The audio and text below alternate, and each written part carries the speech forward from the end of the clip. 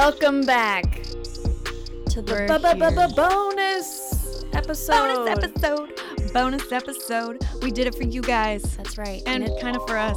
It's totally for us. It's a bonus episode of the Spiritual Spectrum podcast. Can you tell that this is the second time I've done this now recently? I actually introduced the show within the first 30 seconds. This is Taylor. She's on it. I'm Elena. And today, in our bonus episode, we're talking ghost stories. Because it's spooky season, and we wanted to.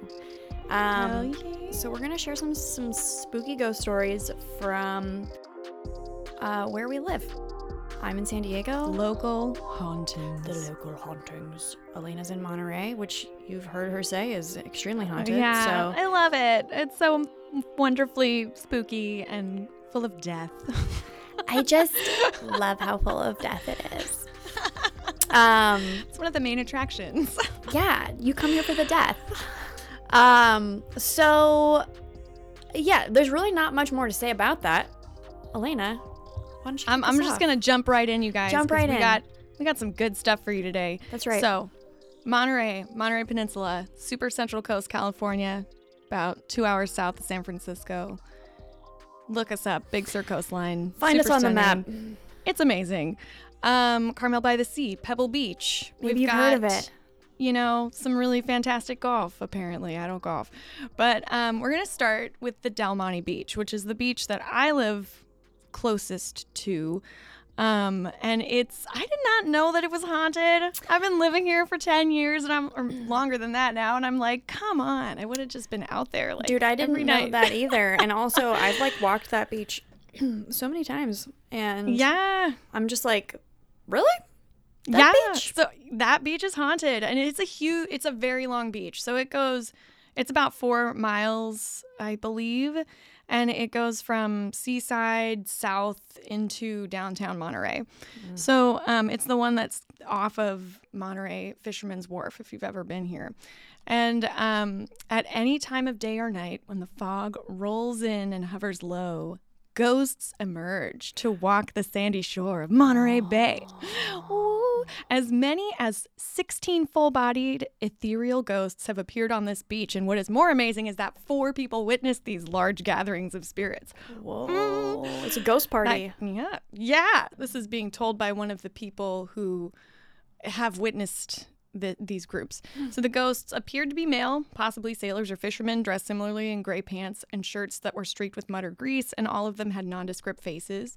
And they appeared to emerge from dissipating fog as the wind blew across the beach. I would literally shit myself. Dude, and they lasted for about 30 seconds. Let's get the fuck they out were of like, here. you could stare at them for a good 30 seconds before Okay, wait, they did we disappeared. have a birthday celebration for you on this beach? That was Zmudowski Beach. Oh, okay. I know, which Zmudowski is just, that's the Santa Cruz, Castroville thing. What Castroville? No, what am I saying? Yeah, it is. Yeah, it is. It totally is. Anyway, so let's see. So these ghosts are more than likely people that died swimming, surfing. Probably there were boating accidents, fires on board of ships because it looked like there were people in kind of working clothes that were disheveled. Mm-hmm. So, which is a total thing. There's lots of working boats out in Monterey Bay, lots of fishing going on out there. And for more than 150 years, Del Monte Beach has been a popular swimming site, and at times the surf runs high and creates dangerous, unforeseen undertows. Mm. And this is such a thing in Monterey. It's I used to work as a hotel concierge, and I would tell people all the time, you can go into the water in Carmel Beach, but that's it. Anywhere else, if you're not a strong swimmer, you're going to get pulled under. It's and I almost did one time. It's scary out there. It is so...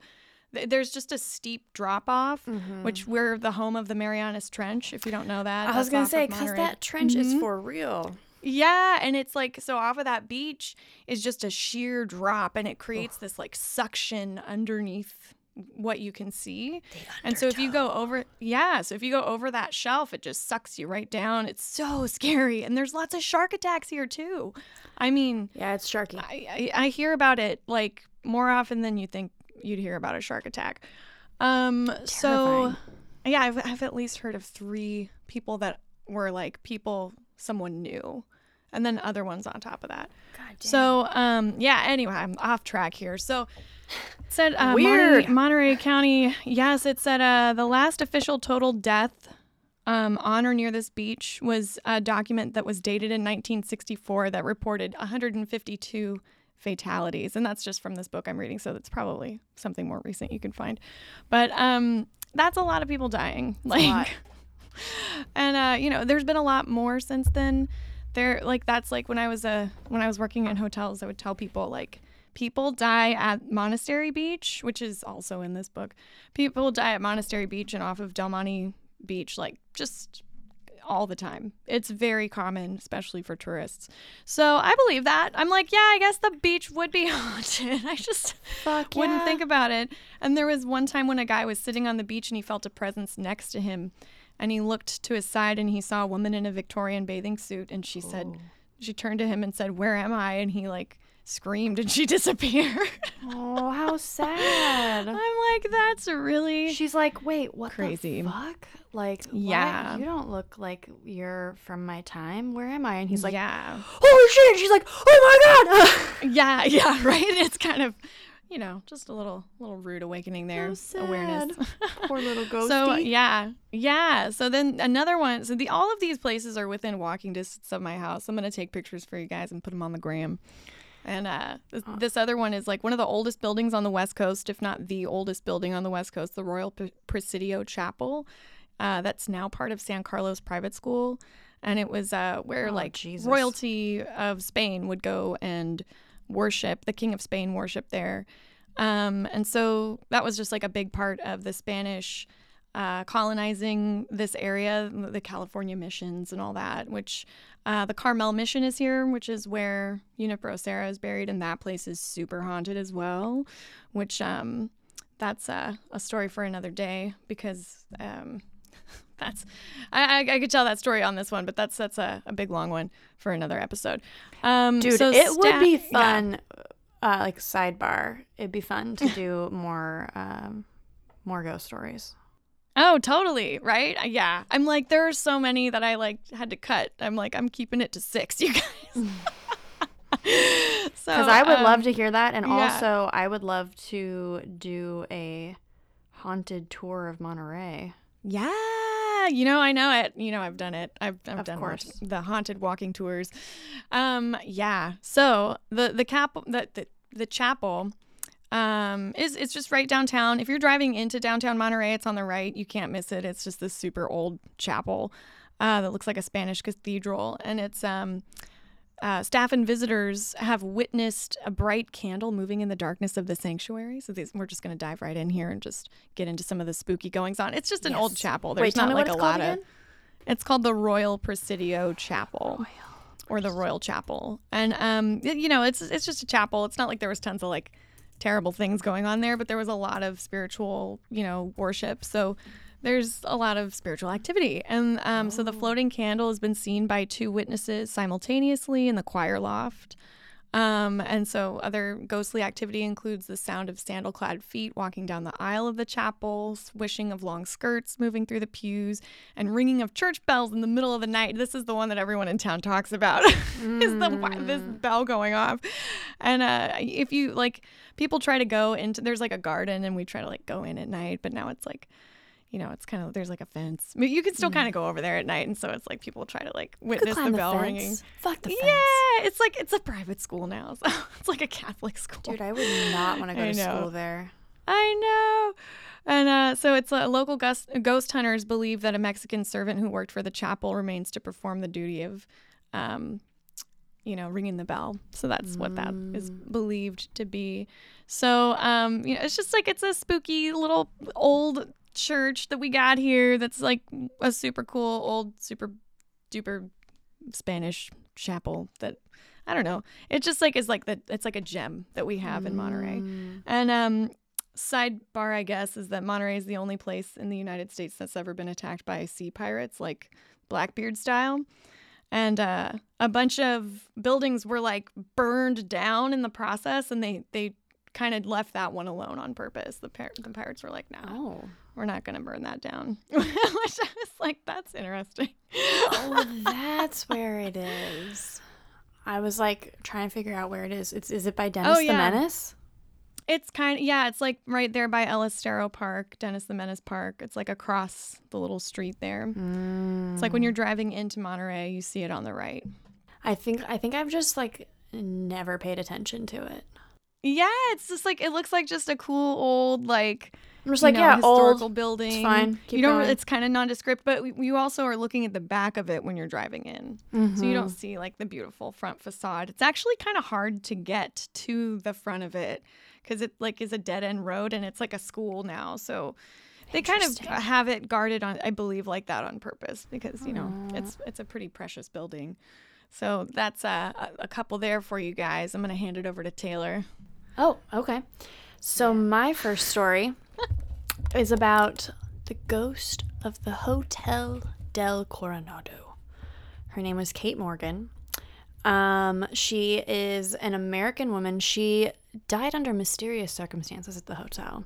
So she was born Kate Farmer in Fremont County, Iowa, around 1864. She was, let's like skip all of that. Who fucking cares? Blah, blah, blah, blah, blah. When she was born in 64. So when she was like 21, she married this guy. So in 1885, she married this guy, Thomas Edwin Morgan, and they had one child, a boy, who was born on Halloween in 1886, but he only lived for 2 days, which typical. Oh. And then around 1890, she ran off with Albert Allen, a stepson of Thomas's. This doesn't make any sense to me, but this is like, because I looked at the source and it's like what this person actually said. A stepson of Thomas's stepmother, Emily Dennison Allen Morgan. Okay. So I'm like, would that be your brother or a different stepson, or I'm not sure. Yeah. Anyways, this relationship did not appear to have like lasted very long. But the next time that she was reported being seen was when she was ill and alone at the hotel. So then basically like the next like recorded sighting was in 1892. She checked into the Hotel del Coronado, which is on Coronado here in San Diego. Mm-hmm. Very historic and beautiful. And my parents actually stayed there for my dad's 70th birthday. Beautiful spot. She arrived on November 24th and checked in under the name Mrs. Lottie A. Bernard of Detroit. The staff reported that she seemed ladylike, beautiful, reserved, and well-dressed, but troubled and very melancholy. So she was basically described as like a beautiful stranger. That's how the newspapers ended up referring to her. But she was found dead on November 29th. She was basically there for 5 days. I read a story that said she was ill. She had like stomach cancer, and that she was supposed to meet up with her brother, who was a doctor, and then he never showed, and she was all upset about it. And so then she ended up killing herself. Oh, wow. But then I only saw that version of the story in one place. So then another story is that she was like meeting up with a lover who never showed. And so she was there for 5 days. They didn't show up. She was all bummed out. Wah, wah. She was all sick and whatever. Wah, wah. Poor little girl. So sad with cancer and stuff like that. Get your shit together. God. Just kidding. Oh my gosh. And so she went into town because the hotel is on the beach in Coronado, and so there's a little town there, but I don't know what going to town meant then. Like, did she go just into the little downtown area? Like, I'm not really sure what it was like, 130 years ago or whatever. But she went into town and got a handgun and came back to the hotel, and then she was found dead on an outside staircase, like leading down to the beach. And the coroner said that it was a self-inflicted gunshot wound to the head, but the bullet in her head didn't match the gun she had. What? So the death by gunshot is like mysterious circumstances, because they're like, well, if that didn't match the gun, then who killed her? And was it self-inflicted? And also, like, think about the forensics back in the 1890s. Like, How do know they what the fucking? heck's They going don't. on. They don't fucking know.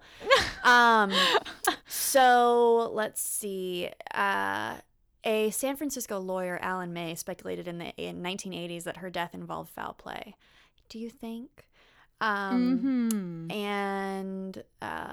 yeah, again, the evidence is just that the bullet didn't match her gun. Yeah, there you go. Maybe So, it was her husband figured it out and like met her there. right. Like maybe the lover did show up and she was like, you know, I don't know, bitching at him about like, I've been here for 5 days and I have stomach cancer and how dare you? And he's like, you know what, bitch, I've had enough of you. And he popped her.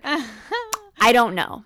We'll never really know. There's so many things we could speculate. Yeah, and I am really good at speculating. Crazy one. Ooh, yeah, but there have spooky. been many ghost sightings at the hotel and other potential paranormal events at the hotel since then.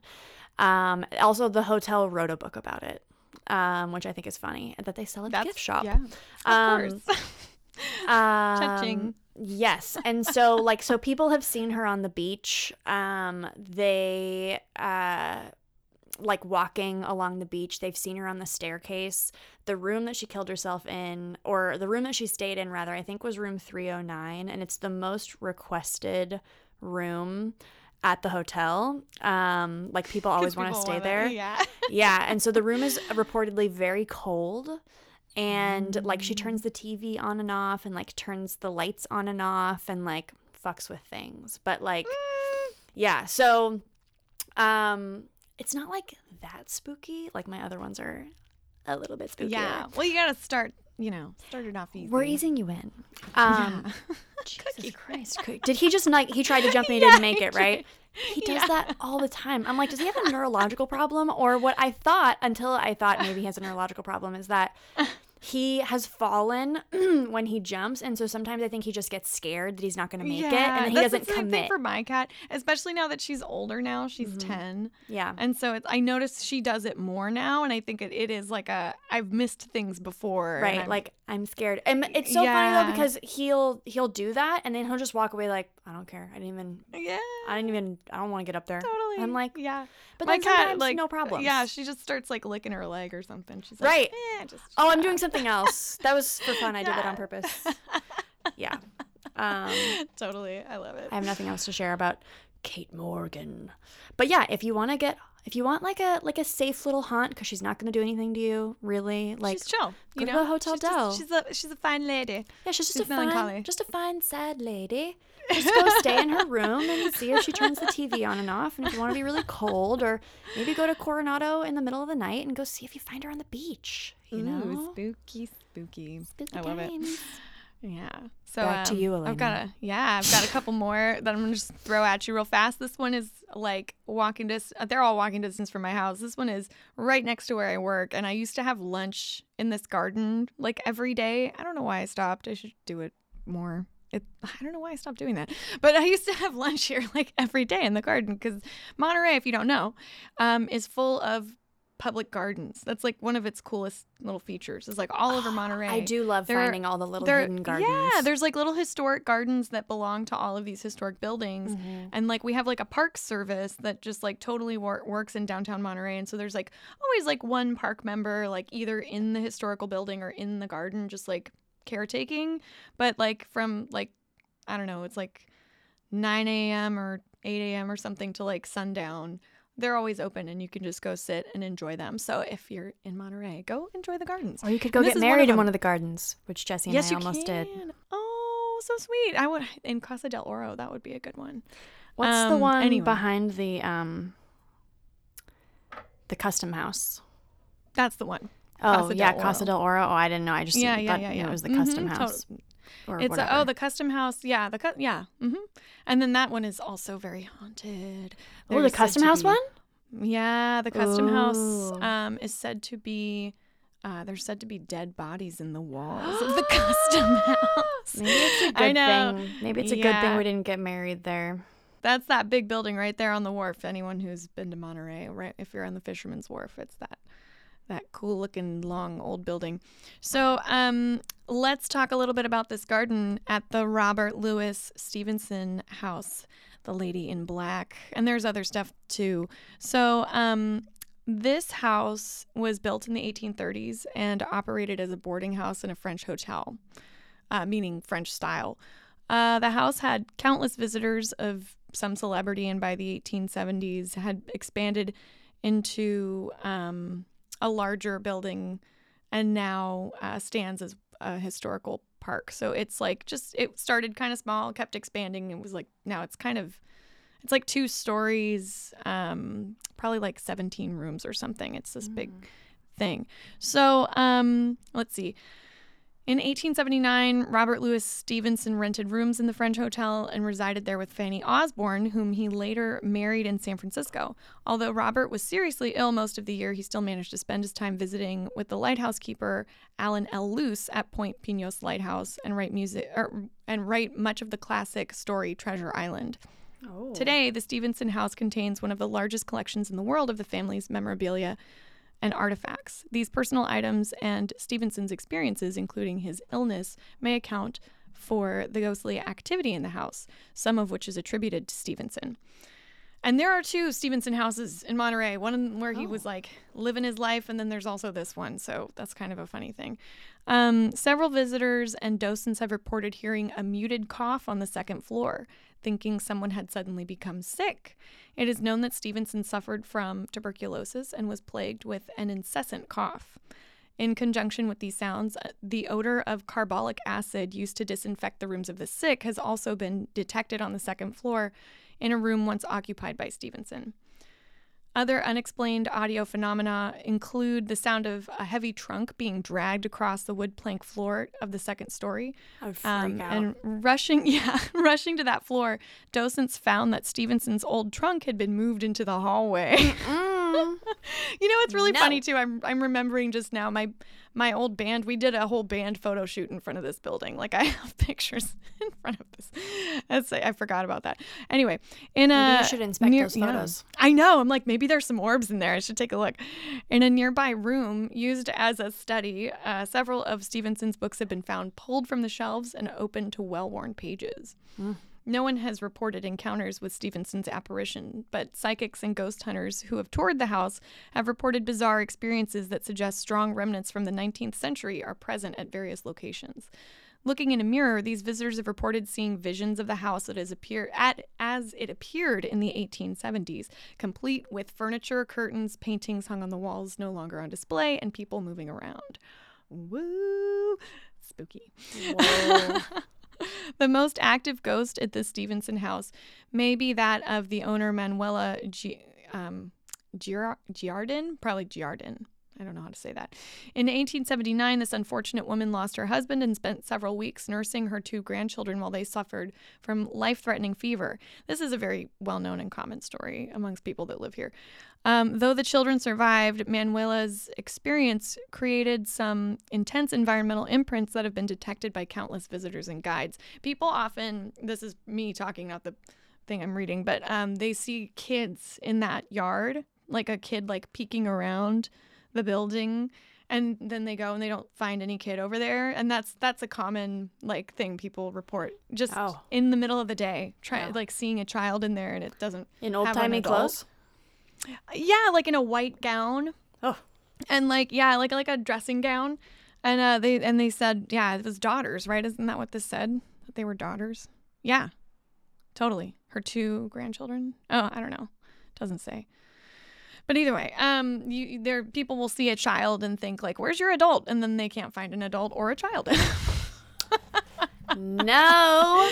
Yep. No. Yeah, and then many people report seeing an elderly woman on the 2nd floor. This is the one I know about. I always look up in the 2nd floor when I walk by. I try to see her. I've never seen her, though. I'm like, I know you're up there. And she's often dressed in a long, black, old-fashioned Spanish gown, and she walks the hallway and appears in the nursery. Her lifelike apparition has been seen sitting on the children's bed or standing nearby. Some have noticed a worried expression on her face. One visitor spoke to the woman thinking she was a costumed docent, and the apparition replied in Spanish and then vanished. In the nursery, toys and furniture have been seen moving around with invisible hands, and the smell of roses has been detected there too. There are unexplained cold spots, and those usually appear in each of the rooms and the hallway of the 2nd floor. Jeez.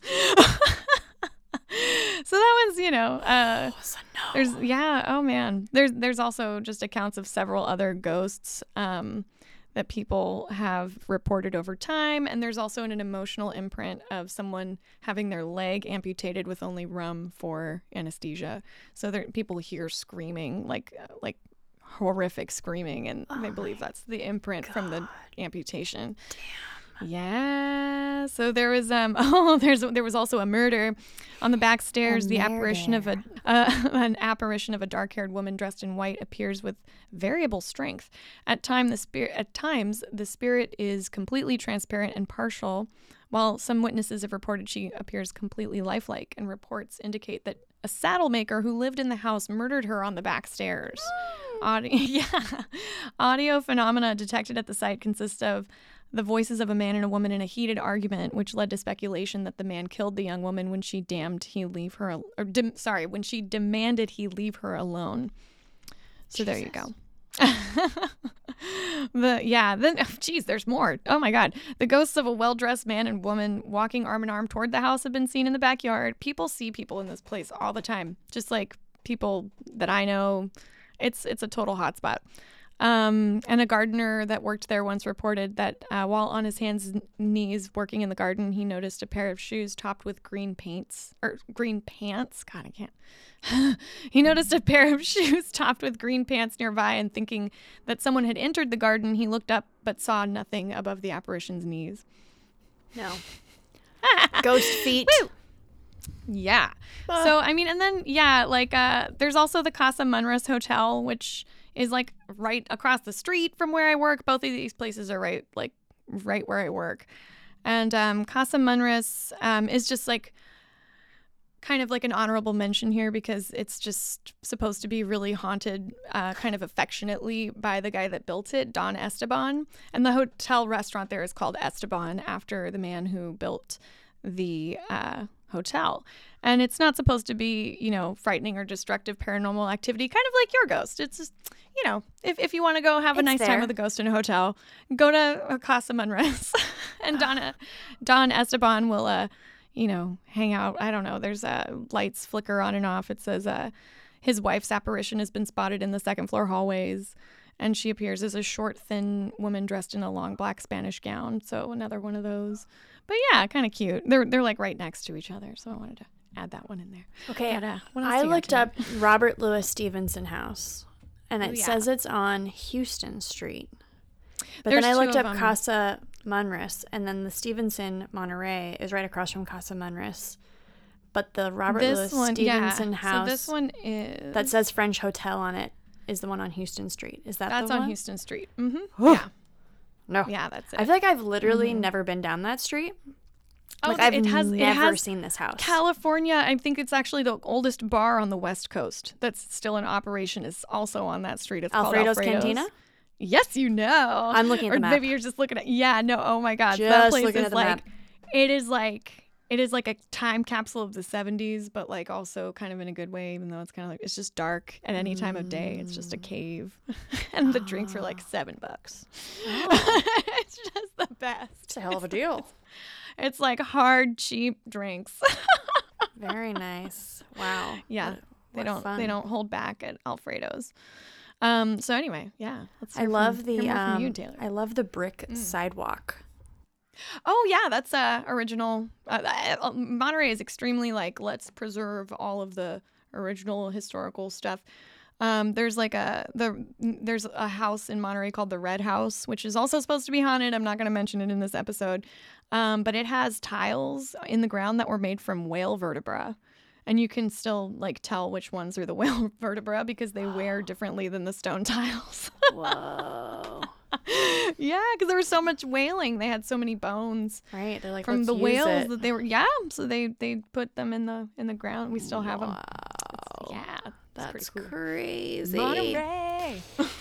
Monterey Bay. Otters play. You know about that guy. I told you about that guy. Yeah. Good times. Good times. Oh my God. So funny. My next collection of little short stories is about Proctor Valley Road. Apparently there are 2 Proctor Valley Roads, but at least one of them connects Chula Vista, which is in like South County, to Hamul, which is more like east of Chula Vista. And Proctor Valley Road is a dirt road that connects these two places. And for some sources say like for a century, there have been stories of this. So like there used to be a bunch of cattle ranchers out there, and they would find their cattle mutilated, and like they just kept getting plucked off and mutilated. And so there's like stories of the chupacabra. But then I saw somebody who was like, yeah, that wasn't a chupacabra. There was like a homeless family that lived out there, and they would just take the cows so that they could survive. And I'm like, okay, maybe. Or maybe it's a motherfucking chupacabra. Maybe. There are what also... does mutilated mean? I need more details. I know. I don't have more details. That's the thing. It's all very vague. Which also supports the idea that all of this is made up by teenagers in the 60s. Because I did see a lot of people who made comments on different websites that told these stories that were like, we made that up when we were high. But it's been funny to see you all believe it and turn it into a big thing, but like, that's not real. But what if it is real? Because have you ever heard of the concept of a tulpa? Oh, I have. Yeah, that's from Twin Peaks. I know about it from. It's like a doppelganger kind of thing, right?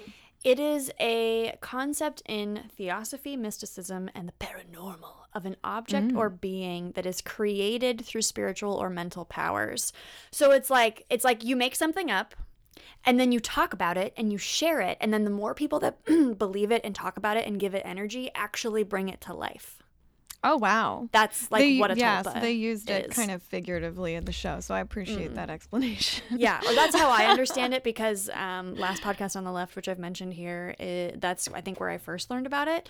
But that concept also came up when I was doing Black-Eyed Children research, that like maybe they were made up in 96 or whatever, but like it's a tulpa and now they're real because so many people believe and have told all these stories. Right? Totally. Which is fascinating. But but and maybe that's like when they just became part of the awareness. Exactly, right? Like maybe that's when they started showing up. Like just because they're not ancient doesn't mean that they're not there. Right. Right, exactly.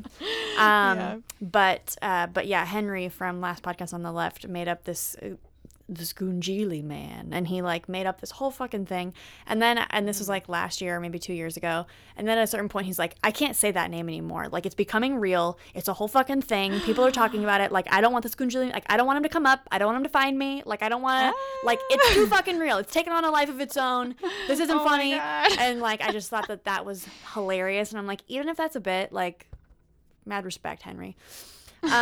So back to Proctor Valley Road. So it's basically like a dirt road that connects these two areas, and there's not a lot off of it. Like there's not a lot out there. In addition to the chupacabra, like mutilated cow situations, essentially like all of the ranchers that were out there left. They were like, fuck this. Like our cows are getting taken, like we're not gonna ranch out here anymore. But there were also like UFO type sightings, like lights in the sky.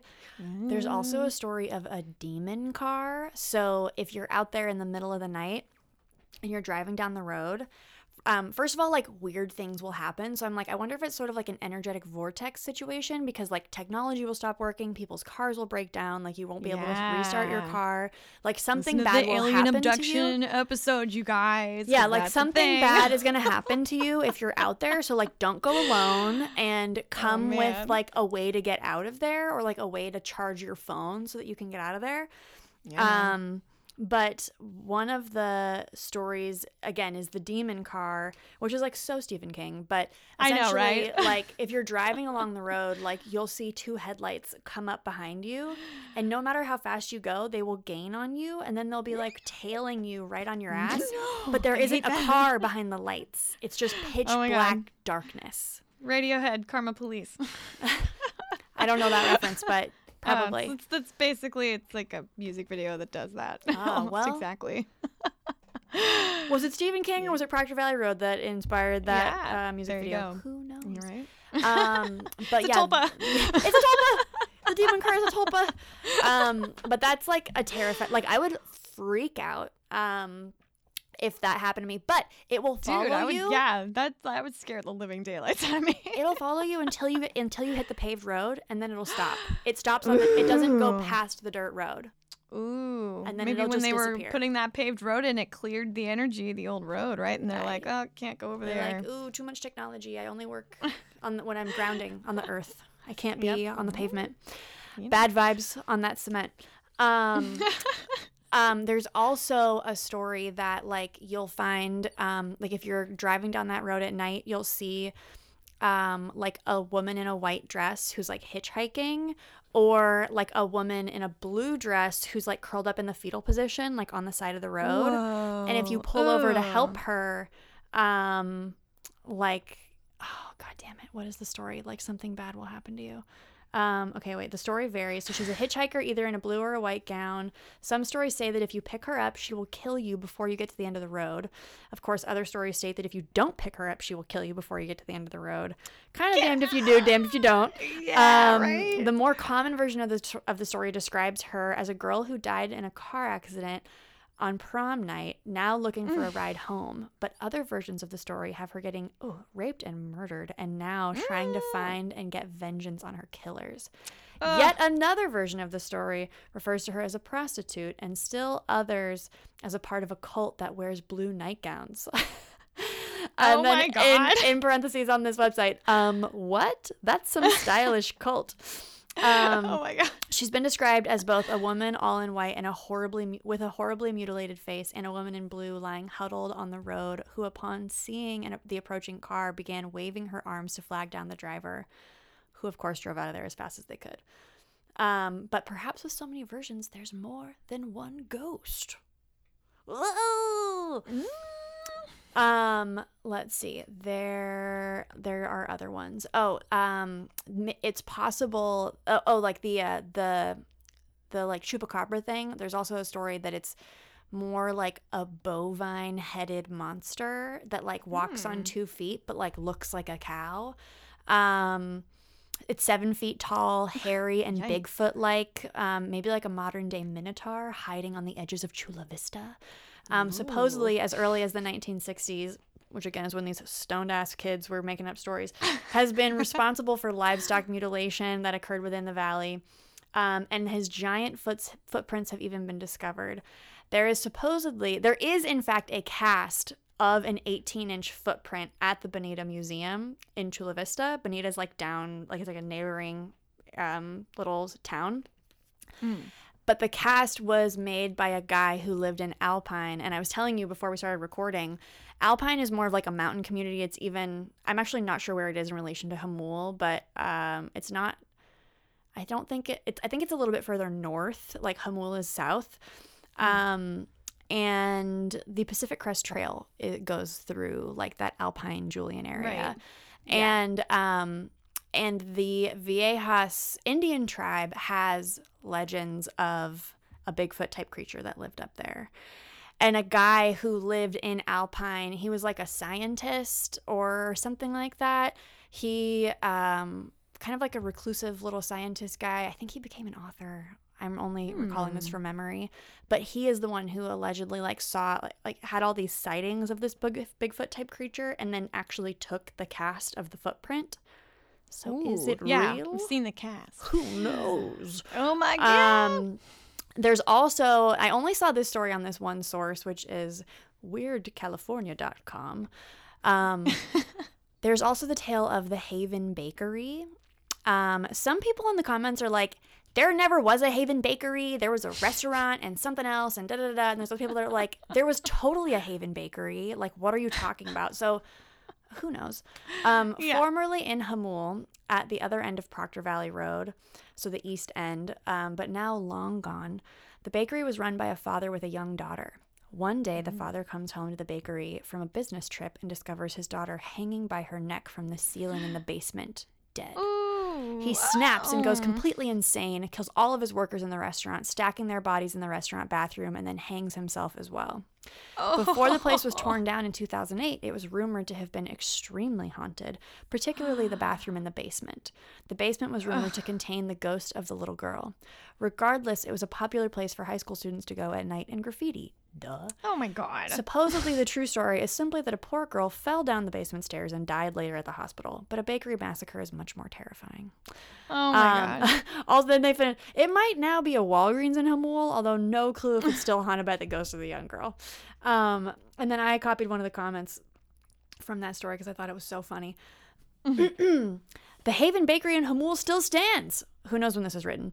The house is gone, but the barn where the bakery was and the killings happened is on Vista Sage off the 94. My daughter and her family live right up the road from it. A few weeks ago, her and my granddaughter were making a late night visit to the grocery store when they both went silent and looked at each other. A young girl in white was hovering on the side of the road by the Hamul Haven. You could see right through her. Both of them saw her. She just looked at them for a second and disappeared. No. Oh my God. I love it. Let's see. The demon car, the bakery. Did we tell all the stories? Oh, yes, another one. I think this is the last one. Okay, so this is like so just like local flavor of an urban legend we've all heard.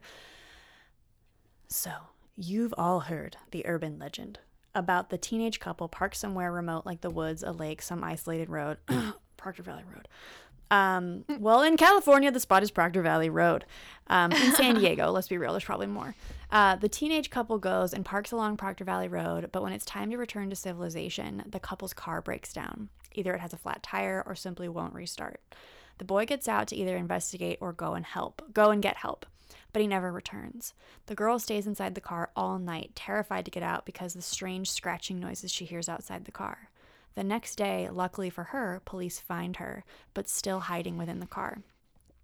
Her boyfriend isn't so lucky. He's hanging from a nearby tree, dead, completely torn up and bloody, swaying back and forth in the wind, his hand causing the scratching noises on the car. A victim of the Proctor Valley monster. No. You just need to give the monster a hook hand, right? Like, you know, like that story where like the hook is on the car. Yeah, totally right. Yeah. But how good is that? Oh my God, that's a good one. I know. Yikes. I know. Scary. That's so scary. That was a good one.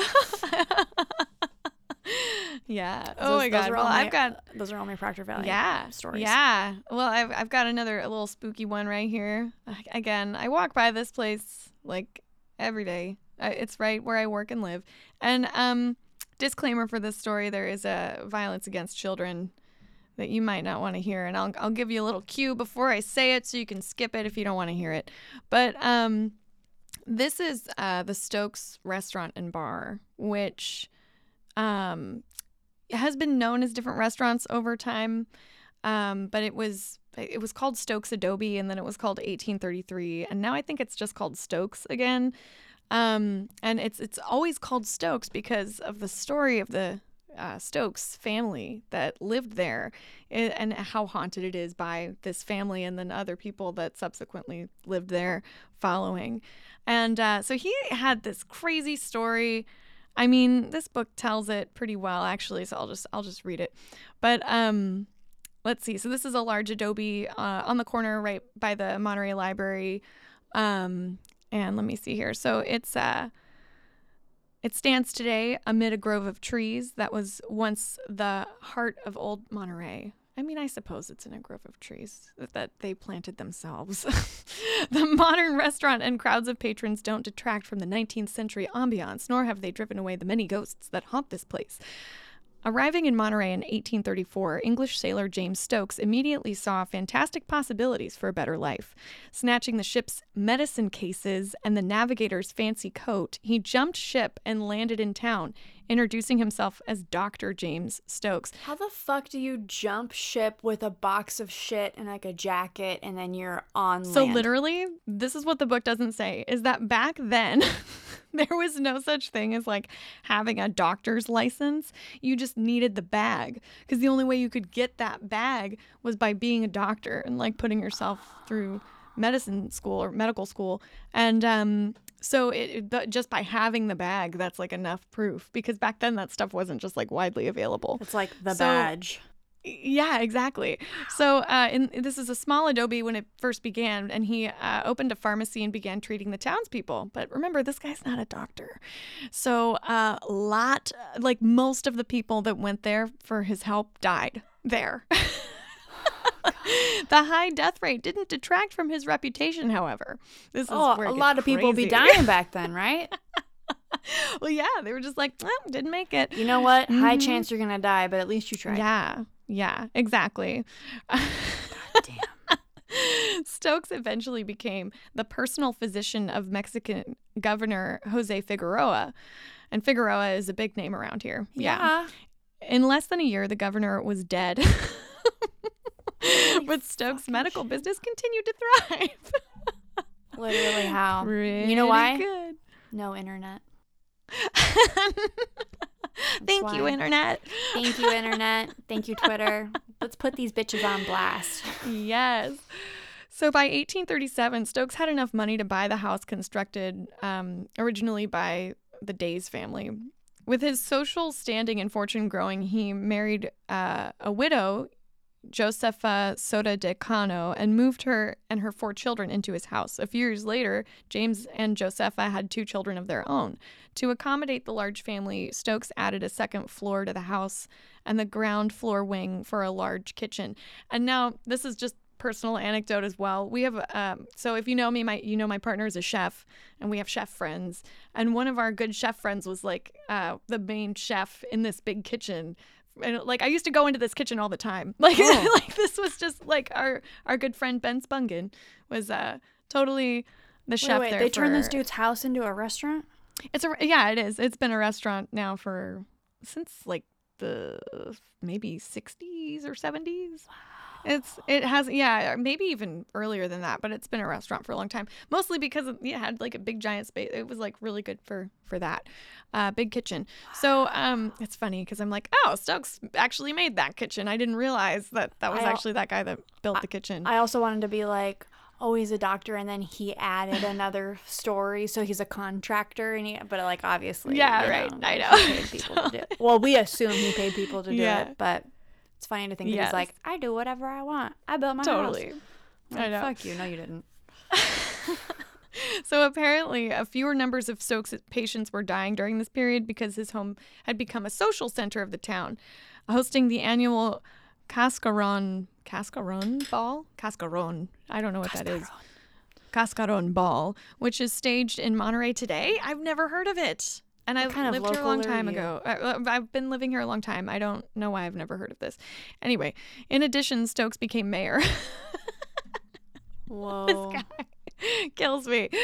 The Stokes' outwardly happy life came to an end in 1855. Now, yes, this is where the dirty part that you might not want to hear is. So skip ahead if you don't want to hear this.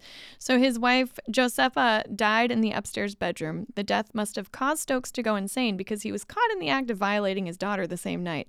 Now, if you know these kinds of crimes, like I know these kinds of crimes, that's giving him way too much credit. Yeah, I don't think that he like went insane and then was like, "Oh, what do I do with all these feelings?" It's more like he was doing that. Assault and my then child. He probably got caught, and then she caught him, and then he reacted. Is more like what I would assume. Oh, good call. You know what I mean? Yeah. I mean, I listen to a lot of true crime. I'm like, that's the only plausible. That's all I can. I'm like, they don't just do that once, you know? Like, he was probably doing it for years. So yeah, I don't think that was a reaction to his wife dying. Like, what the fuck kind of reaction? I think it was the opposite. He lost his mind. And he did this crazy thing. Like, that's what you fucking naive, no internet having fools think people do. Because you don't know, first of all, about human psychology. I'm like, no. She caught him, and then he reacted. But then also, he further reacted by killing himself beyond that. So he killed her, more than likely, after she caught him doing this horrible act. Husband. Yep. And then, so, you know, and then this is, I had always heard that he hung himself at the top of the stairs.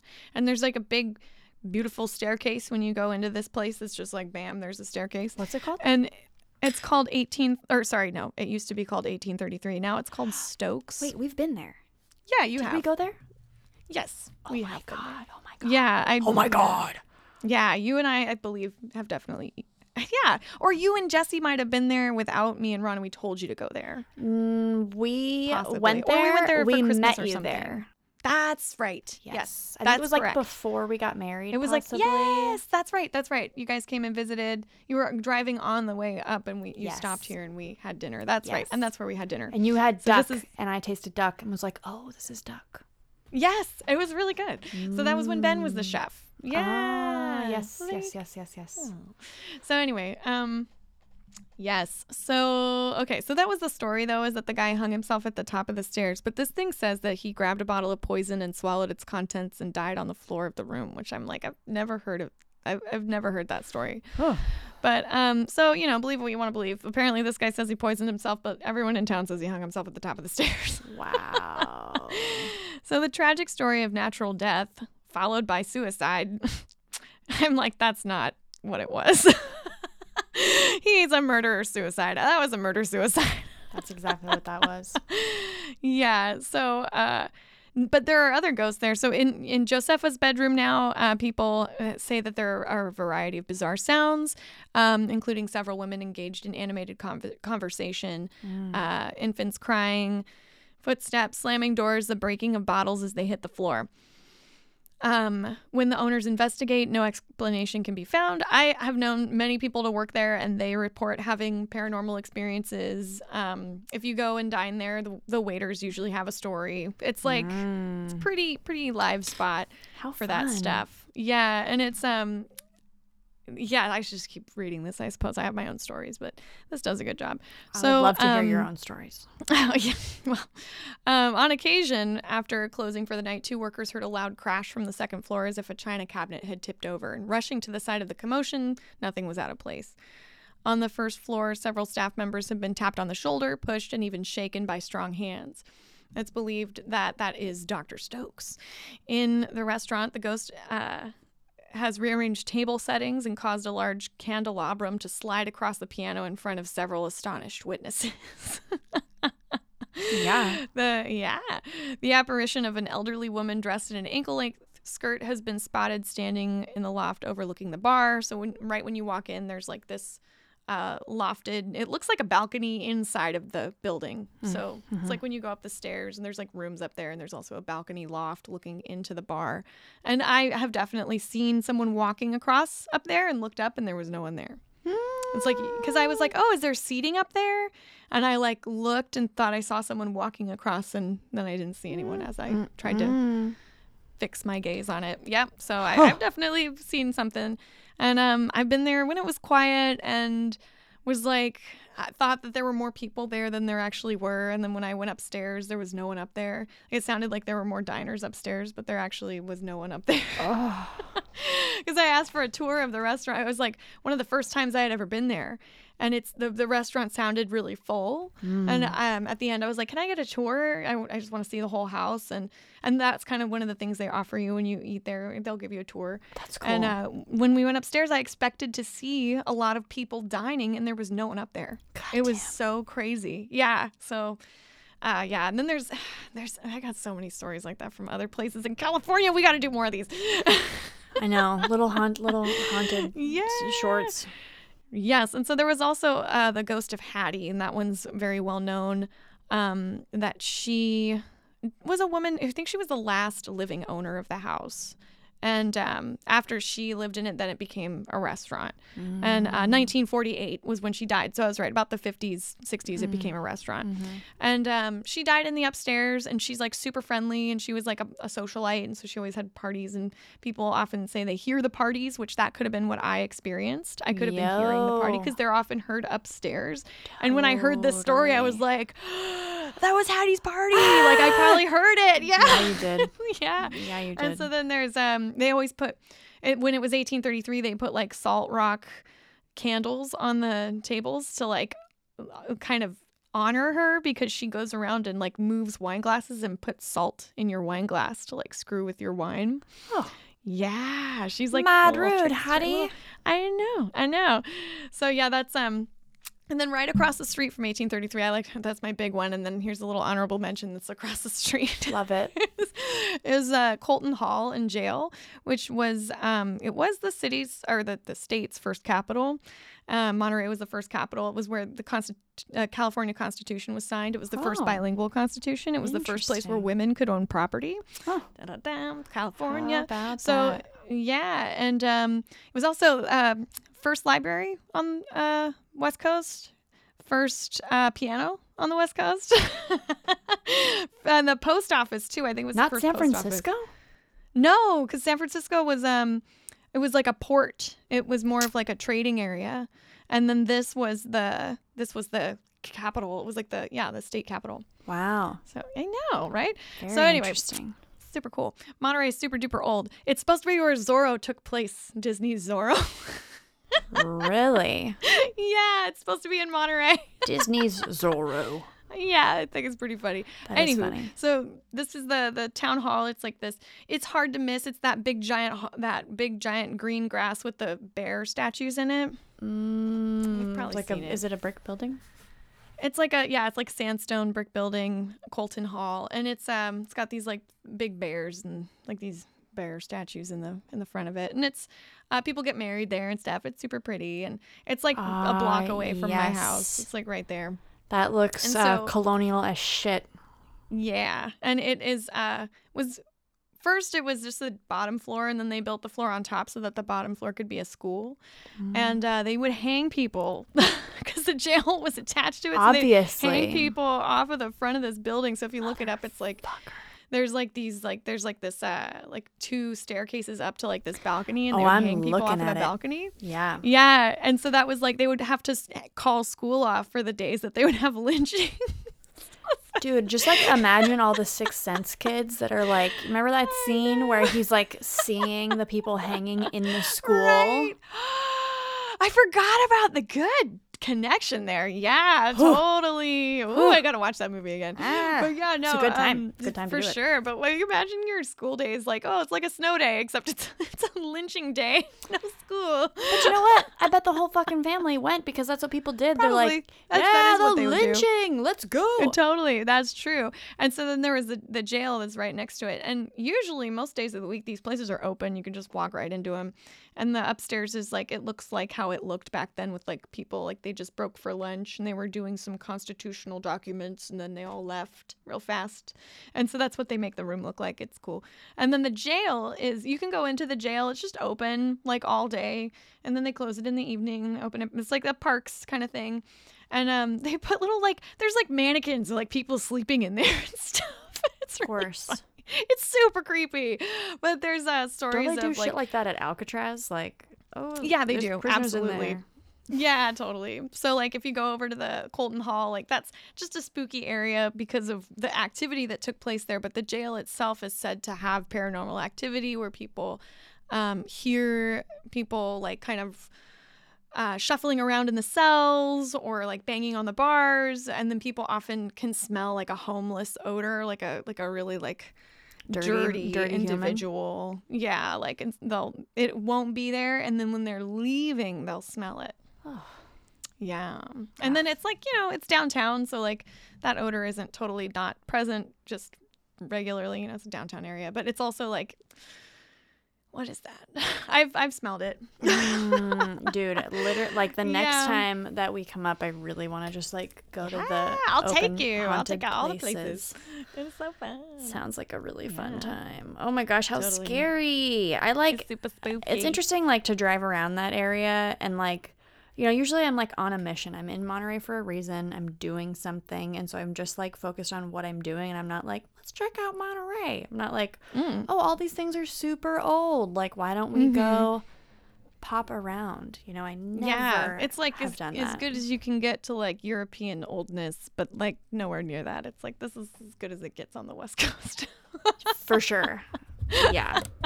That makes a lot of sense. Oh man, how fun. I want to do that. So you got another one, right? I do. The last story. Do it. Dun. Okay. So the last story couple stories. It's about the Villa Montezuma. So the Villa Montezuma is like a mansion that was built in the 1800s. I think it's called like in the Queen Anne style. It just looks like very like Victorian. It's also has like Russian vibes. It's like a brick red and like an olive green, and it has like a bunch of stained glass. But it's in the Queen Anne style. It looks nothing like anything else in the area. Basically, in 1887, I want to say, the High brothers, they were wealthy ranchers, the High brothers. And this was like the time when in San Diego, Newtown was a thing, which is the gas lamp quarter now. So like in the 1850s, I want to say, the Whaley House, which is in Old Town San Diego, was built, and the Whaley House was sort of like the center of town. The Whaley House is also like allegedly one of America's most haunted homes. I've been there. I just felt like all the ghost stories were boring, so I didn't want to talk about it. And but like Old Town was like that was a general store. There like all these things happened in Old Town, and then in the 1880s, everything kind of shifted to Newtown, which again is now like the downtown gas lamp quarter area. And the High brothers were these like wealthy ranchers who were kind of a part of building up this like new community, and they convinced this guy Jesse Shepard, who was a like renowned pianist, to move to San Diego. And so I ended up going to this house like in April maybe, on like a ghost tour for my sister-in-law. And it was just like one of the stops on this tour. And it was really cool. I had like seen this place and been like, what the fuck is that? Like, that is a weird like just looks so different from everything else. It's kind of like up on the hill from downtown, which like downtown is obviously now more of a built up thing, and it's in this like old neighborhood called Sherman Heights. Cool. So like when the way that the woman who kind of gave us like the little, it wasn't like a real tour, but it was like she told us a story and she brought us into like one of the rooms of the house, which was his music room where he would do seances. This guy Jesse Shepard, he was a spiritualist. Duh. Yeah. The way that she like, or the way that I remember her telling the story was that the High brothers like convinced him to Jesse Shepard to move to San Diego. And, like, maybe I am remembering it wrong, but I thought that it was that they were, like, come, like, we want to, like, we want to, like, attract high society and, like, the arts and all these things to San Diego. Like, it's a growing community. It's booming. We want people to, like, see that there are cool things happening here. Like, come here and, like, be a part of the attraction. And, like, we'll build this house for you. Like, whatever you want. Like, you design it. And like, you know, we can make it as like grand and amazing as possible. And so he like hired these architects to build this house for like $19,000, which is like so much money at the time. Cool. Yeah. I wish. Yeah. And then another $7,000 for the stained glass windows. The stained glass windows are insane. Like they look like paintings. They're so wild. And on the website, villamontezumamuseum.org, because it's a museum now, it says that the villa was completed in 1887, and it was given to Jesse. Like, he didn't pay for it. It was given to him.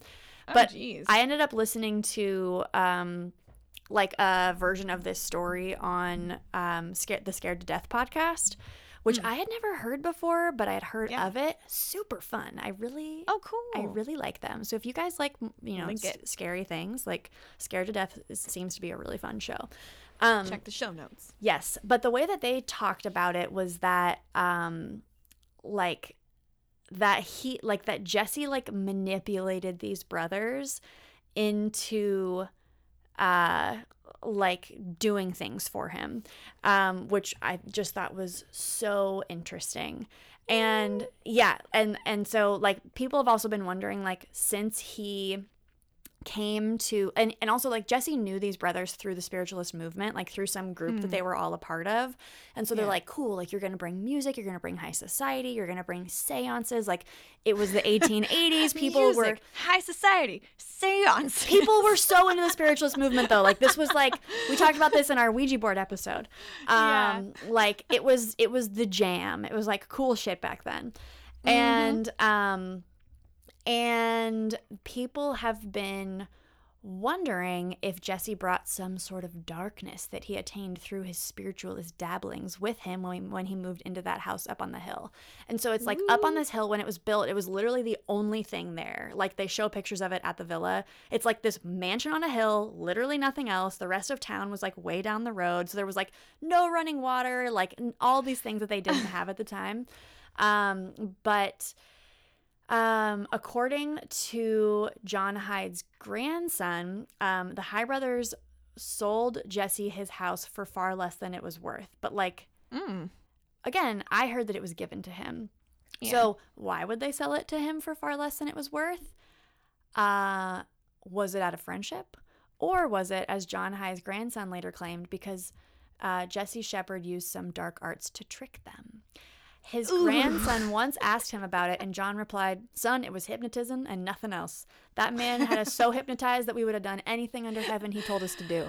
Oh my God. And like, that's not even how hypnotism works, but that's also true. That's fine. Like, just so you guys know, you can't be like unwillingly hypnotized, and you're not gonna like do things that you don't want to do. Like, that's something else, but that's not hypnotism. Oh my God. So Jesse moves in and he starts like hosting these insane seances, and he was like a really big man. I guess his hands were massive, so he could cover an octave and a half on the piano. So he could like play, like he was a really insane pianist and could play like all these things because he could cover so much room on the piano. He also had this ability, and I don't know what it's called, but the woman when we did the tour told us, someone who can like sing with two voices, like harmonize with themselves. Oh, he had like how like Freddie Mercury could like, and how like what is it, Tubian throat singers or whatever, they can create two tones. Yes. Yeah. So he was able to do that. That's crazy. And so basically like he started hosting these seances, and it quickly became like a really hot attraction. Like people wanted to come check it out, like participate, see his beautiful home, and like participate in his seances. And he would have guests circle around him, and we were there at night, like at dusk. And so he would have, and we were in the music room, and they had a piano in there. And there's like every single window is stained glass in that room, and it's like That's so cool. opulent. Like, oh my God. it's an insanely gorgeous home. You should look up pictures. Yeah, I want to see it. But he would have his. He only had candlelight, so like that's the type of lighting that they had in the room. But it's like the dusk, like the light outside, like lit up the stained glass windows in this like. It was just really like magical sort of way. So he would host these at night in this darkened room. He would only have candles, and his guests would be in a circle around him on the piano, and he would like go into this trance, and like he only spoke English and French. But like he would start playing. It was like the music was his tool for connecting with the other side. And he would start channeling other composers. So like he could play all these insane things, but he would say that he was like channeling these other composers, and he would play the Egyptian march, which is like apparently some like, you know, big like orchestra level song, but like he made it sound like there was an orchestra just with his playing and with his voice. And but he would like channel people and like speak in Swedish or speak in German. Like he would end up speaking these other languages that like he allegedly didn't know how to speak. Allegedly. And so like in this darkened room, he would start playing the first notes, and like the lights would flicker in the corners of the room, and it was like, was it a trick, or did he actually, as he claimed, channel history's composers? Like, was he really tuning into the other side? And it's interesting because like the woman who was kind of giving us the information about the house was so reverent. Like the people who run this house, It's like a small group, and they are so like, this was amazing, and he was amazing, and he could do these things, and like he had a gift, and he could do this and that, and da da da da da. Well, they gotta sell it, you know? Totally. They sell like the shit out of it.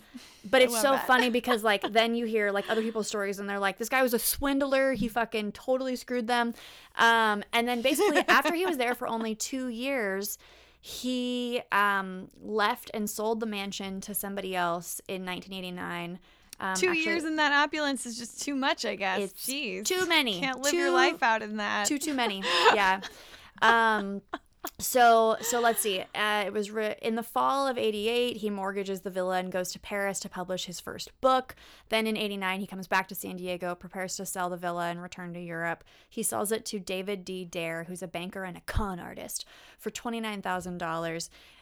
Gives half the proceeds back to the High brothers, even though he didn't have to give any funds, according to the website of the museum.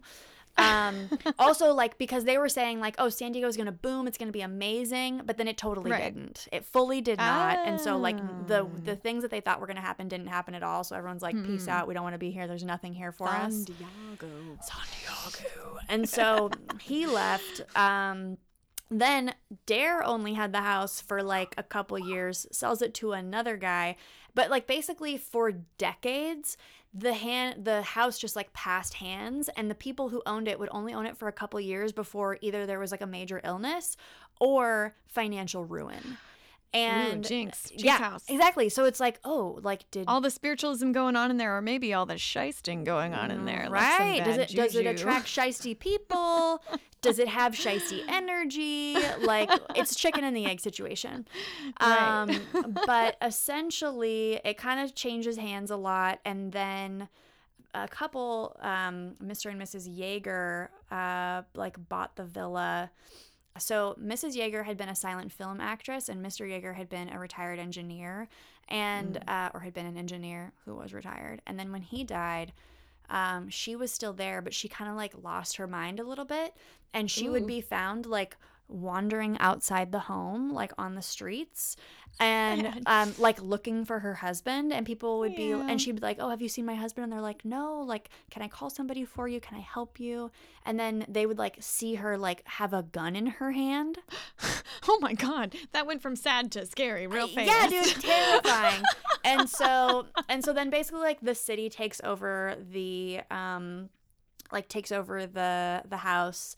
Like the historical society purchases the villa to turn it into a museum, and then blah blah blah. Essentially, like they were like, oh, we're gonna like restore it. We're gonna host all these like events and parties and weddings, and like they did do that. But then it kind of like got dilapidated, or it was pretty dilapidated by that point, and so they needed to restore it, and then just kind of like nobody was in it for a long time, and.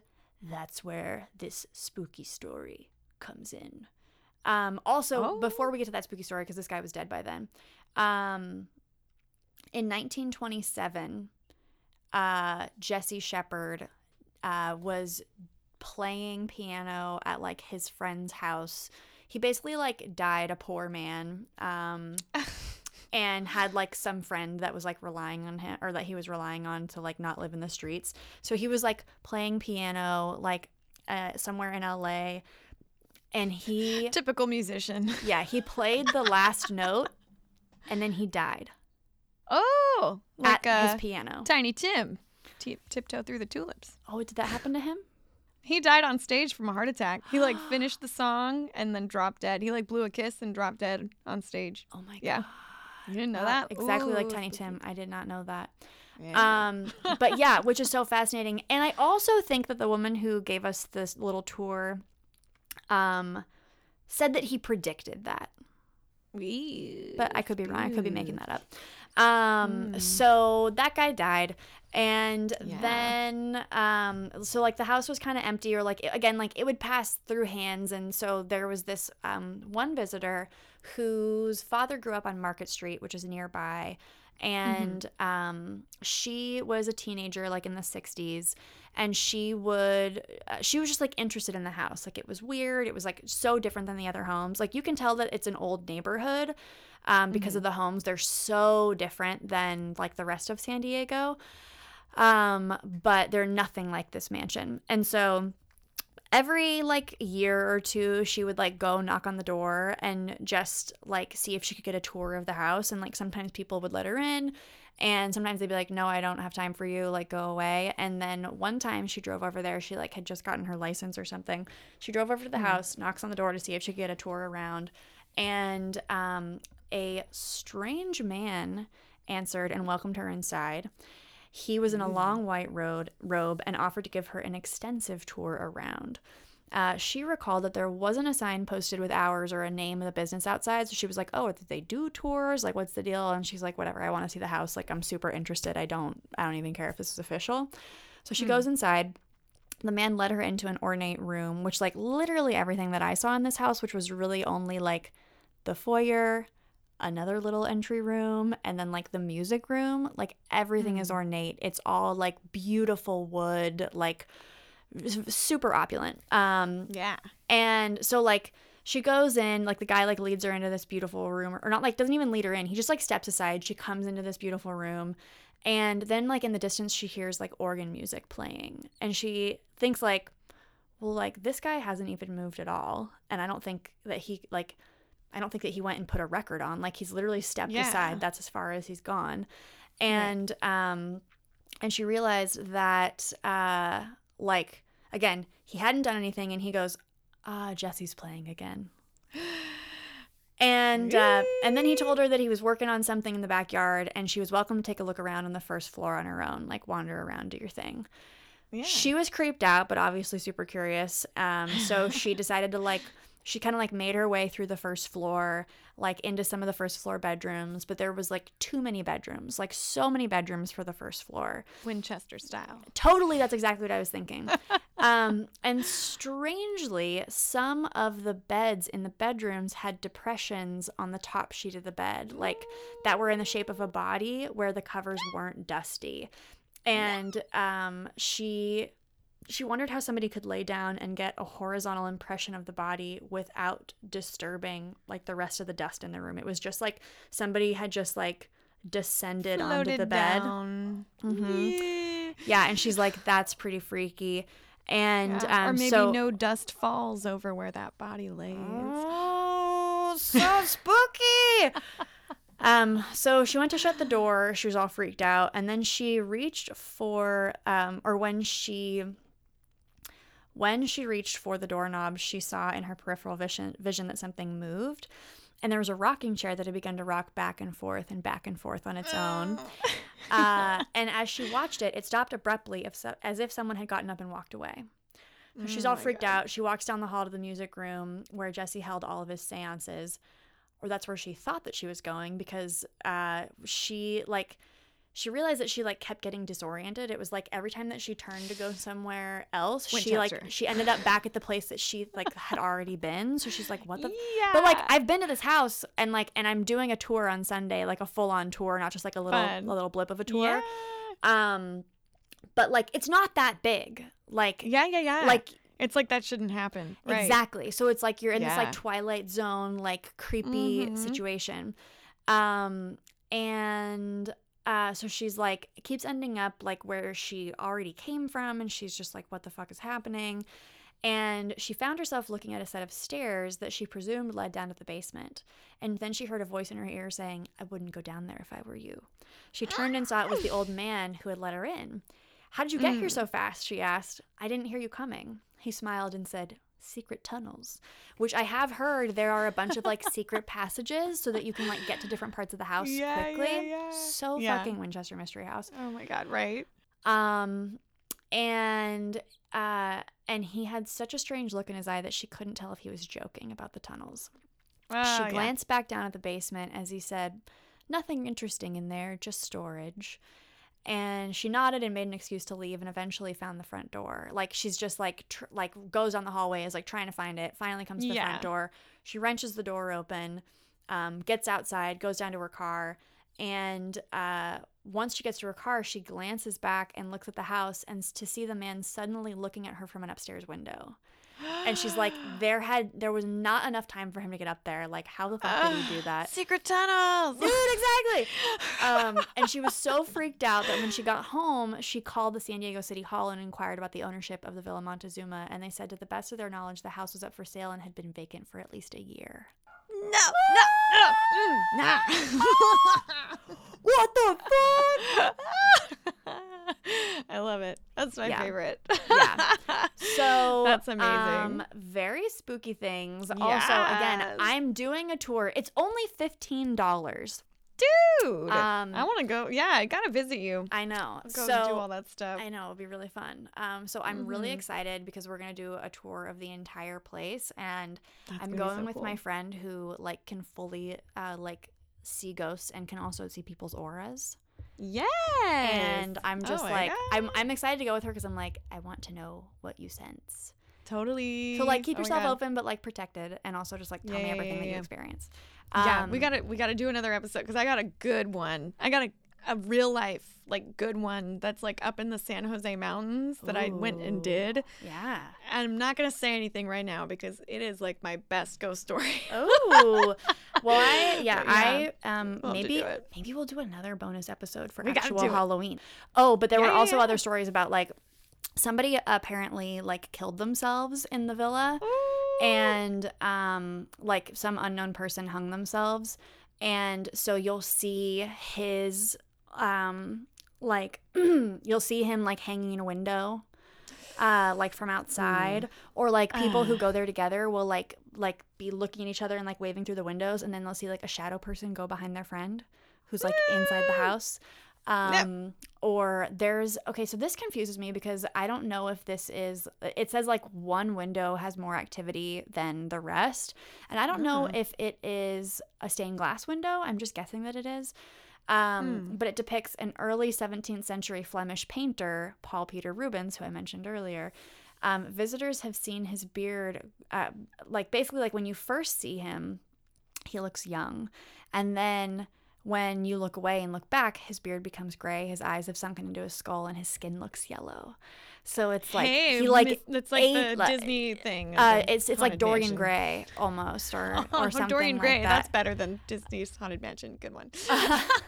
It's like Disney's Haunted Mansion, the ride, a classic. I mean, it is a classic, but yeah, how spooky is that? Like, and so I'm like so curious, and I'm also curious to see like, because you just like text a number and are like, hey, I'd like to book a tour for this time, and they're like, perfect, yes. It's $15. Don't wear shoes with heels, whatever. That's awesome. Yeah. And so I'm like, I wonder if it's just going to be the two of us. And that'll be even I wonder, better. like, how many, like, if there's going to be, like, we can ask, like, what have been your spooky experiences? Have a little one-on-one time with the docent. Oh, that's gonna be cool. Yeah, we gotta come. We'll like do. We'll do a follow-up reporting back kind of thing. Yeah, that'll be cool. Exactly. So, I'm excited. So that's rad. That's all of our ghost stories, right? That's a good one. Well, I got a couple more. Oh yes, woohoo! And I'm gonna wrap it up. So this is the ghost of the murderer, and it's also the ghost of the murderer. That's like the most vague name. I know. It is the ghost of the murderer. Who did he murder? People. Whatever. Shut up. Don't ask questions. Yeah. Why is he the ghost? Right. But yeah, so this place is right up the street from California's oldest theater, which is right across the street from Casa del Oro, which we mentioned earlier. But of course. And California's oldest theater has whale vertebra in the front of it too, but as like pillars, like for the fencing. And it's also a very haunted building. People see people in the windows. It used to be a bar in the 70s and 80s, and then it kind of was like not earthquake safe anymore. So now it's like you can't enter it. People do maintain it, and it is like a public garden you can go into. Yeah. But so the theater is there. It's like a known garden. It's really nice and fun to enjoy. And it's supposed to be benignly haunted, like by just the people that used to do all of the theater there, and the guy that built it, whose name was Jack Swan. Apparently, Jack Swan. you'll see him in the windows and things like that. So that's a little, again, honorable mention down the street from the real spooky haunting. And I guess this is called the Perry Downer house. Perry Downer. I've always just known it as the Perry house. Oh. It's a yellow, like a better yellow house. It looks kind of like a newer style Victorian.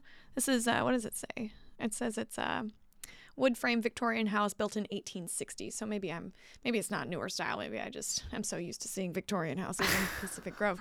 So it's like pretty modern or whatever. Right.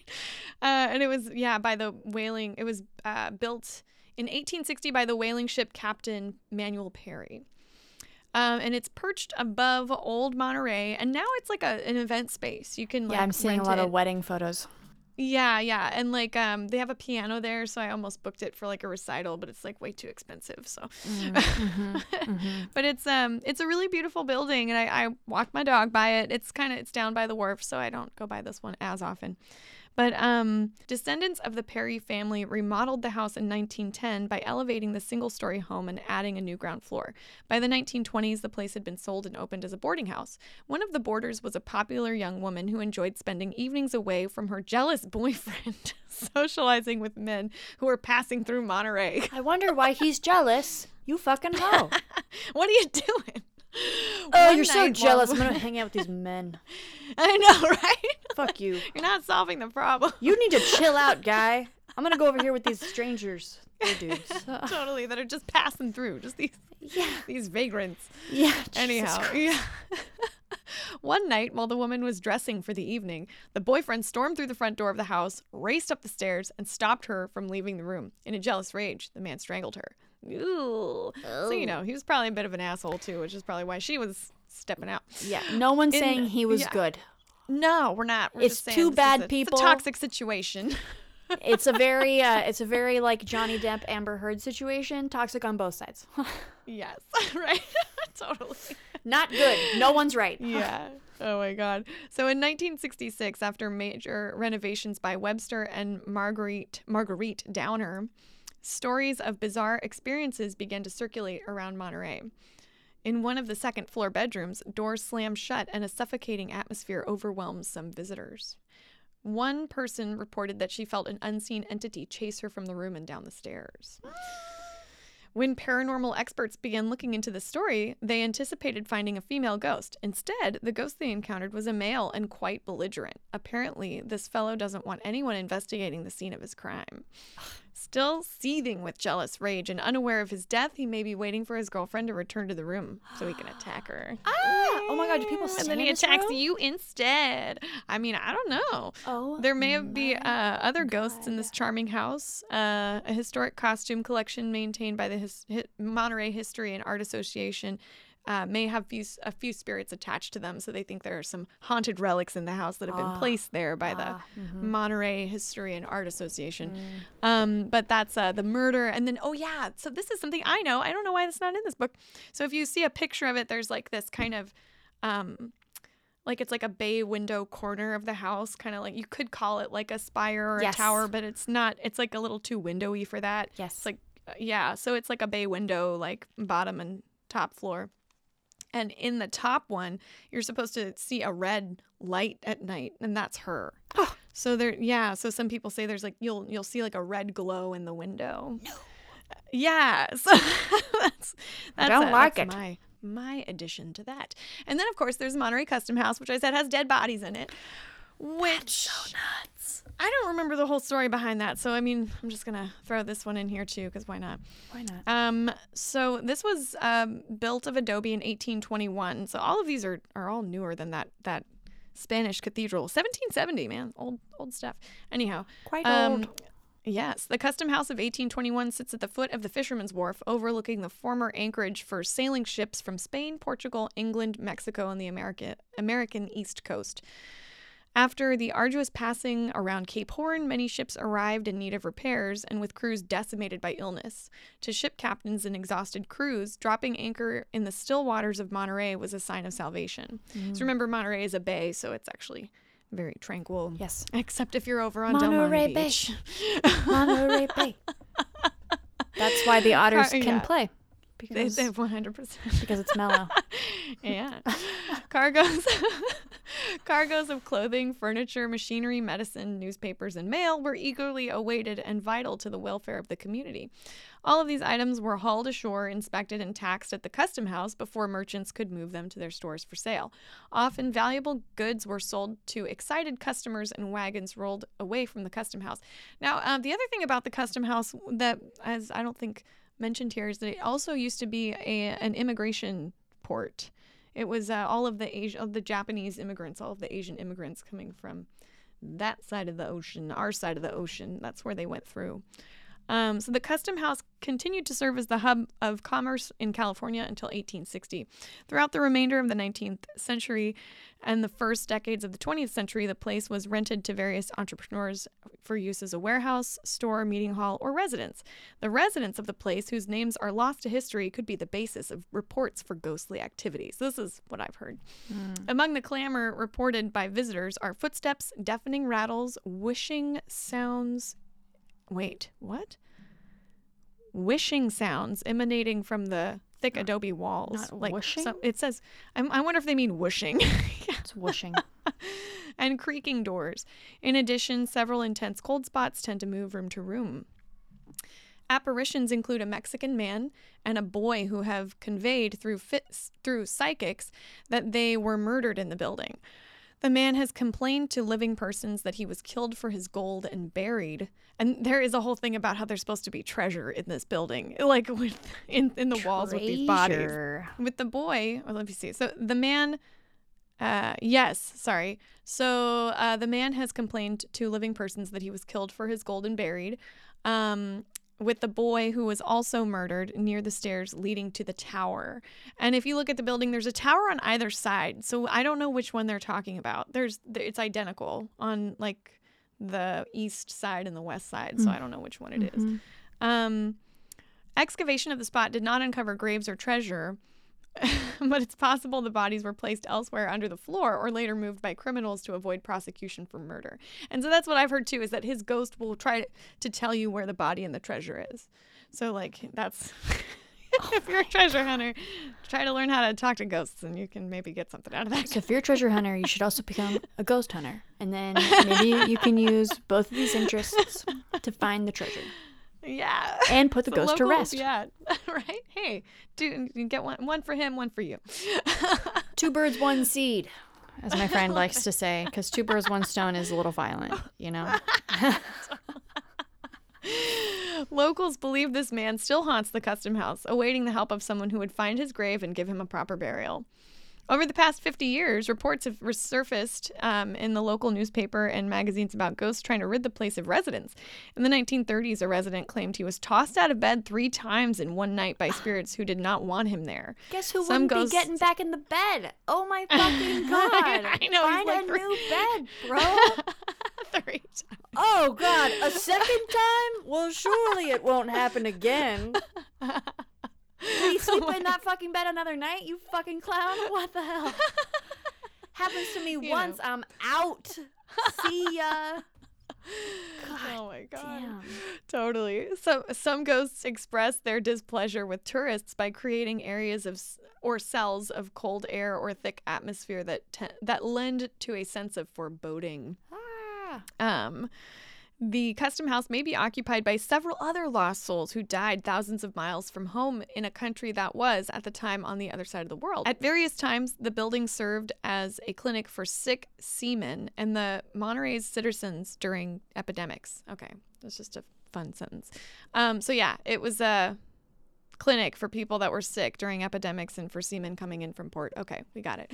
Today, the custom house is a popular tourist destination. It's a good place for people to hunt ghosts, especially in the morning before sightseers arrive. And that's, I think about what all of this is saying here. Archaeological excavations performed in 1991 discovered foundations of structures predating the custom house. Ooh, so maybe older things that we don't know about. Oh, maybe that's the guy who tossed the guy out of the bed. Yeah, ooh, spooky. In fact, there may have been at least 2 previous structures erected by the Spanish military to protect the harbor. this is the person writing this says, I have contacted a number of people involved in the excavation and inquired about valuables that might have been found. On every occasion, I was told that no information was available about gold coins or currency that may have been discovered at the site. I encountered the same story when I researched rumors of the treasure in the Blue Wing Inn, Sonoma. So I guess this guy's trying to say that maybe there has been found treasure, but they won't tell you about it. So, why? Because they want to keep it for themselves. That's treasure super. Here? Mm-hmm. No. Yeah. No one ever found treasure here. 100%. And not even us. So, especially not us.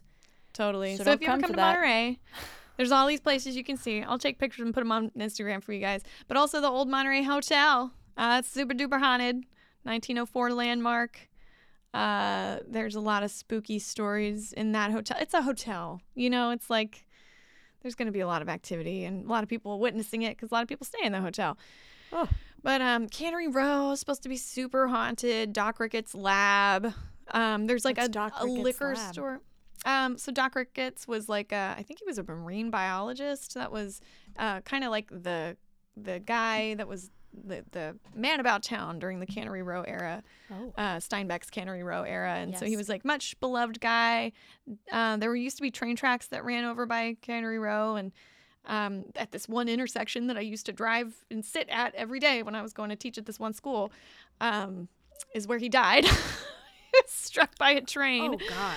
Yeah. In his car. I guess he couldn't react or something, and that happened. So the aquarium is also haunted by cannery workers who died in the factory.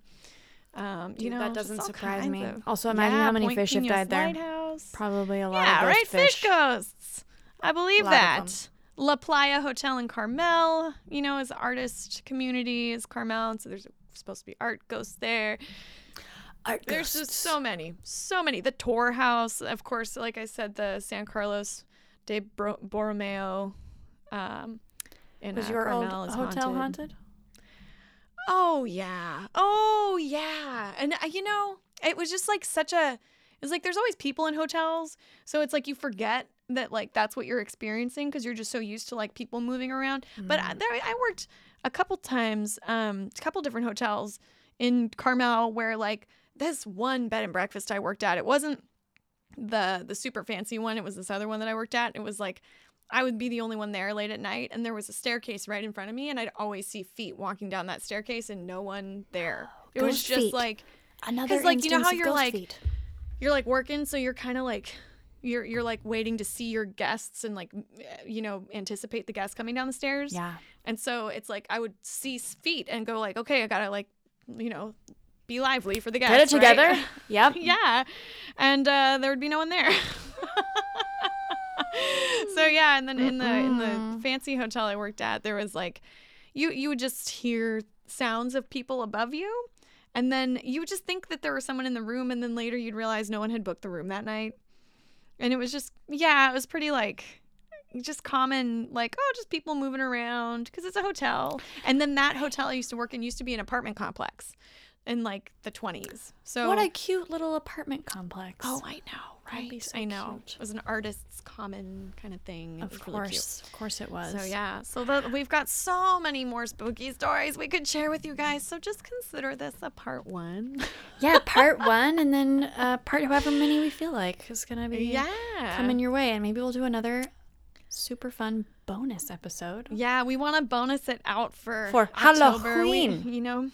Yeah, we took our break, and I guess we're just chomping at the bit now. All we want to do is work. Give me research. I love homework, and clearly I have no problems with that. Never running behind or doing it right before we record.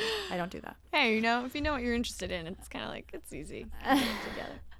Yeah. Cool, guys. Well, check the Instagram for any pictures of all the stuff. Yes. And we're going to be doing all kinds of other fun linking down in the show notes here for anything we mentioned. Yes. You'll find all of our sources. And also, if you have a ghost story that you want to share, send us a DM on Instagram. Send us an email. Mm-hmm. Give us a local story, you guys. Yeah, Tell local, us a story. wherever you are. Is that Lexington, Kentucky? Well, then we want to hear about it. Heck yeah. I'd be Is it so a Bonners surprised. Ferry, Idaho? Let's do it. Let's go there. We want to hear. Or if there's any other topics that you want to hear us do an episode about this season, let us know. Shoot us a DM on Instagram. Yeah, At and spiritual.spectrum.pod. yes, do that. Send us an email. I think it's spiritualspectrumpodcast@gmail.com. You super duper got that. And, if you like the show, tell a friend.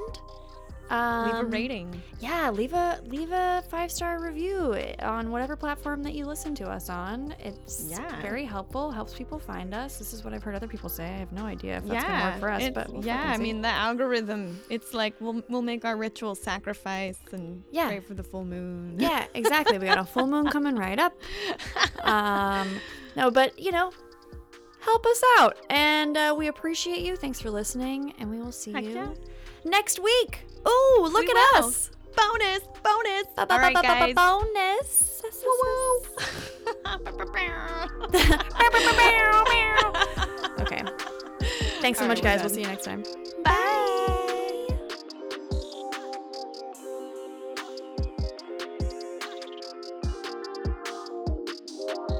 The Spiritual Spectrum is an original podcast created by Taylor Whitmer, produced by Elena Music. You can send your connections to the show to spiritualspectrumpodcast@gmail.com. We'd love to include you in a future episode. Find us on Instagram at spiritual.spectrum.pod. There you can stay informed of any future releases, as well as catch any photos that are related to the episodes. Thanks again for listening, and we'll catch you in 2 weeks.